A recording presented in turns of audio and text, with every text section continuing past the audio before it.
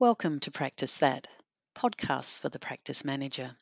Today's Tuesday, the 23rd of November 2021. I'm Ann Davis with RACGP, and with me is Stuart Chan. Stuart is a partner with Cutcher and Neal, an accountancy and finance firm. We're continuing this series of podcasts about all things financial with a discussion on business owner agreements. You may remember an earlier podcast with Stuart where we discussed the structure of medical practices, and this is virtually the next step. Stuart, lovely to see you again. Thanks for having me, Anne. As a reminder, Stuart is providing general information today, and it's important to seek advice in relation to your particular financial situation. This podcast is about business owner agreements. There is so much happening when a GP is setting up a practice or joining a practice. They may forget about the importance of that relationship, both the legal and personal, with the people that they're going into ownership with. What's your experience in this space? Absolutely correct, Anne. There's so much going on, and I had a phone call from a doctor who was looking for some information. So the phone call started along the lines of, "I need some assistance valuing my practice. Why do you need evaluation? Because I have a doctor who works in the practice that is looking to join the practice. How will they join? Will they be taking over the whole practice, or will you be selling half the practice?" And the answer is, "I'm not really sure." And then the conversation goes along the lines of, how long have you worked with them? Are they the right cultural fit? So there's lots of qualitative issues that you need to think about. But after you have that sort of a conversation, and there's a lot more to that conversation in terms of how do you work together, then you need to document all of that in a business owner's agreement. So often referred to as a shareholders agreement if the practice is structured as a company has shares, often referred to as a unit holders agreement if the practice is structured as a unit trust.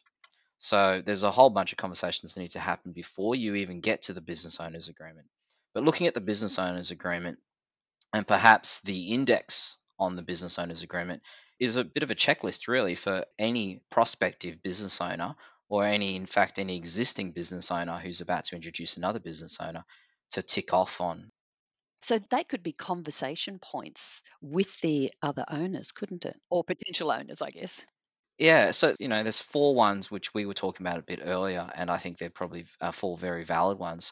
One of those content items would be absence periods, right? So it's not leave periods because you're not employing doctors, as we know, was for tax purposes, but absences. So what happens when one of the doctors wants to take some time off, and we're talking a bit, more than just the Christmas period. Something significant. They might be when you're allowed to travel overseas again, going away for an overseas sabbatical. That might be 3 or 6 months. So if there's only two owners in the practice, does that leave the owner who's staying in Australia and continuing to work in a bit of a tight spot? So you need some parameters around absence periods. Do you need to give appropriate notice to go away? And how long should you be away for before it's deemed that you're not actually carrying your financial weight? So, just with those absences, the discussion should be about what are the financial responsibilities when you're not physically at the practice. Yeah, absolutely. There's a concept that we definitely broach with all of our clients, which is a minimum service fee. So think the typical structure for a general practitioner: doctors as sole traders, paying a service fee to the practice, and the practice may be structured via a unit trust if there's more than one owner. If one of the doctors who's a sole trader is away for, let's say, 6 months, then they won't be paying a service fee. But the practice needs that service fee to cover its costs, to break even, one of those concepts we talked about a bit earlier. So if you're away, do you still need to pay a service fee? And quite often we say, yes, you do need to pay a service fee because you need to carry your fair weight in terms of the financials. The salary and the wages for the staff remain on foot, rent stays on foot, the utilities, internet, etc., stay on foot because the practice needs those. So it might be that you still have to pay a service fee when you're away for a 6 or a 3 month period. Having that conversation is in itself a good thing to do because then you can come up with some practical solutions. So, one of those practical solutions might be that you can find a doctor to work in your place.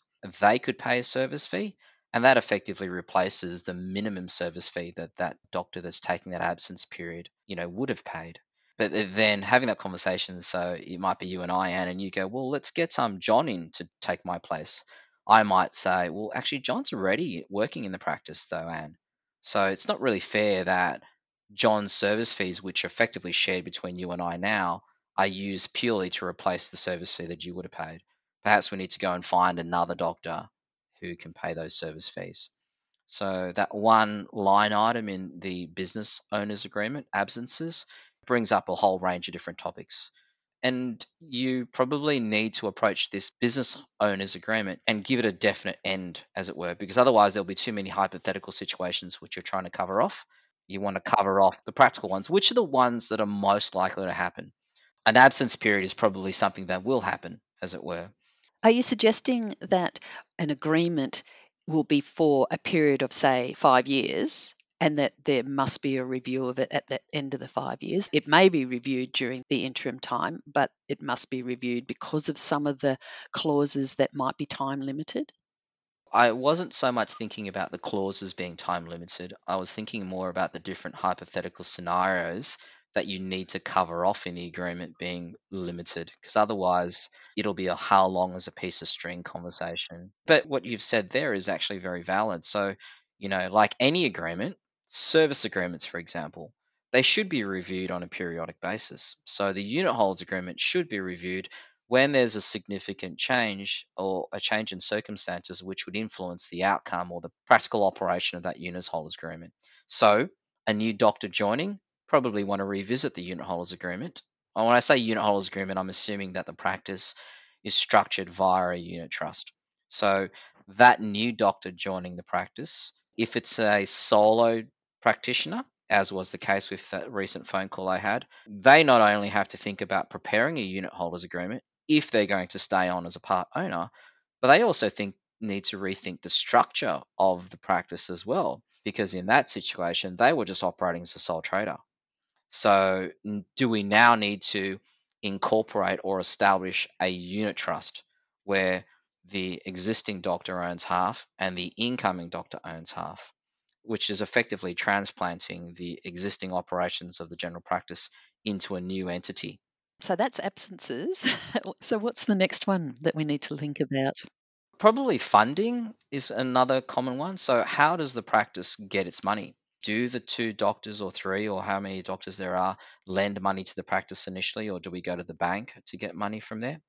Typically, it's going to be the doctors funding it at a point in time, and hopefully with careful planning and correct management, as our practice managers will do, then the practice will have enough money in its daily operations to fund ongoing working capital, etc. Valuations is another topical one, and that sort of ties in with departures as well. So if you have an incoming doctor, what about the doctors who want to exit? How do they exit? On what terms do they exit?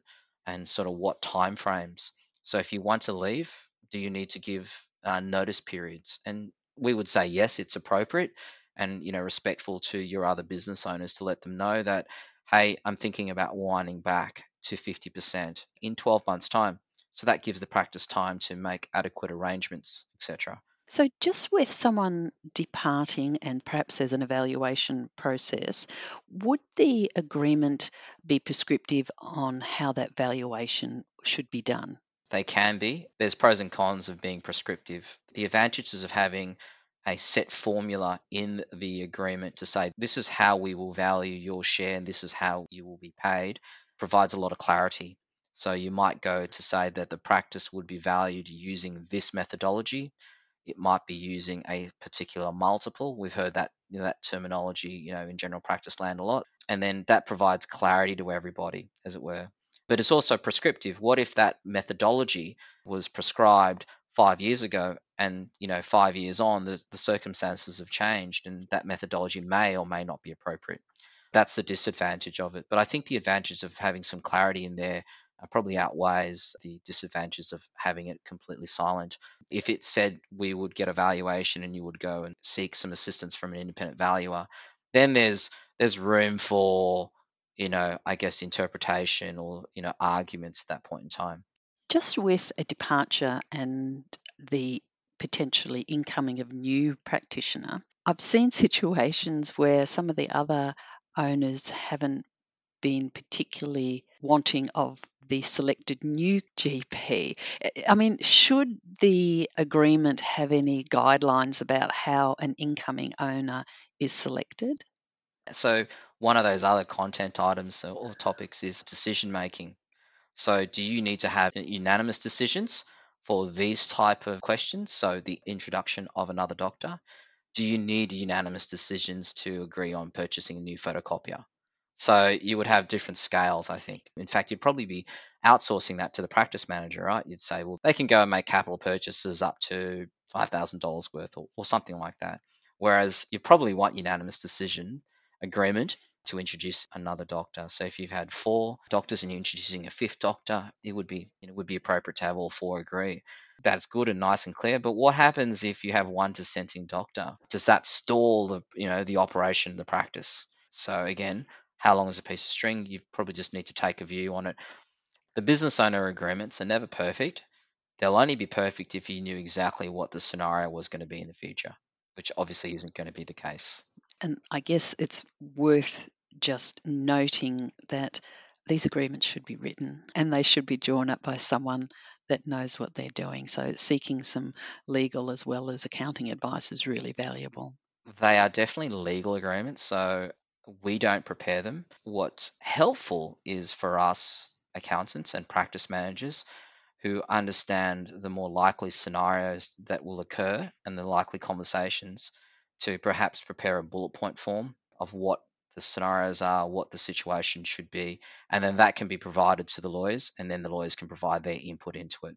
And there are many law firms who deal with doctors, so they all know these situations quite well. Further to the valuation, and what some of these agreements have is that if you can leave on good terms or you could leave on bad terms.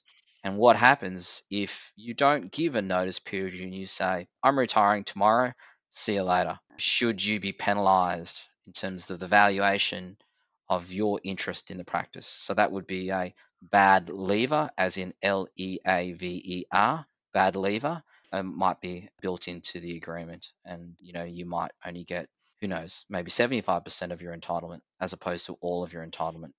Well, Stuart, that's lots to think about, and certainly business owner agreements are incredibly valuable, but it's the difference between having a useful agreement as opposed to agreement that isn't useful. So you've given us some really good tips there.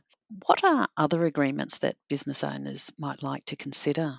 The service agreement is an obvious one in terms of the business being engaged with the other doctors, but an agreement which springs to mind, which works in conjunction with the business owner's agreement, is a buy sell agreement or a cross insurance agreement. So it's insurance perhaps taken out over the life of one of the doctors because they would be deemed to be a critical person or a key person. So you have the terminology key person insurance.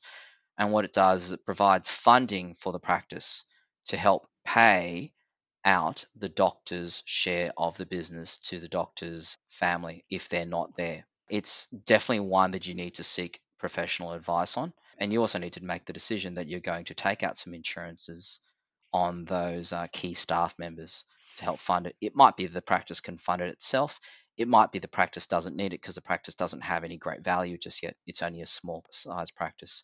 But something to think Mm. about. There's lots of items in the contents of the business owner's agreement to probably make sure you address beforehand.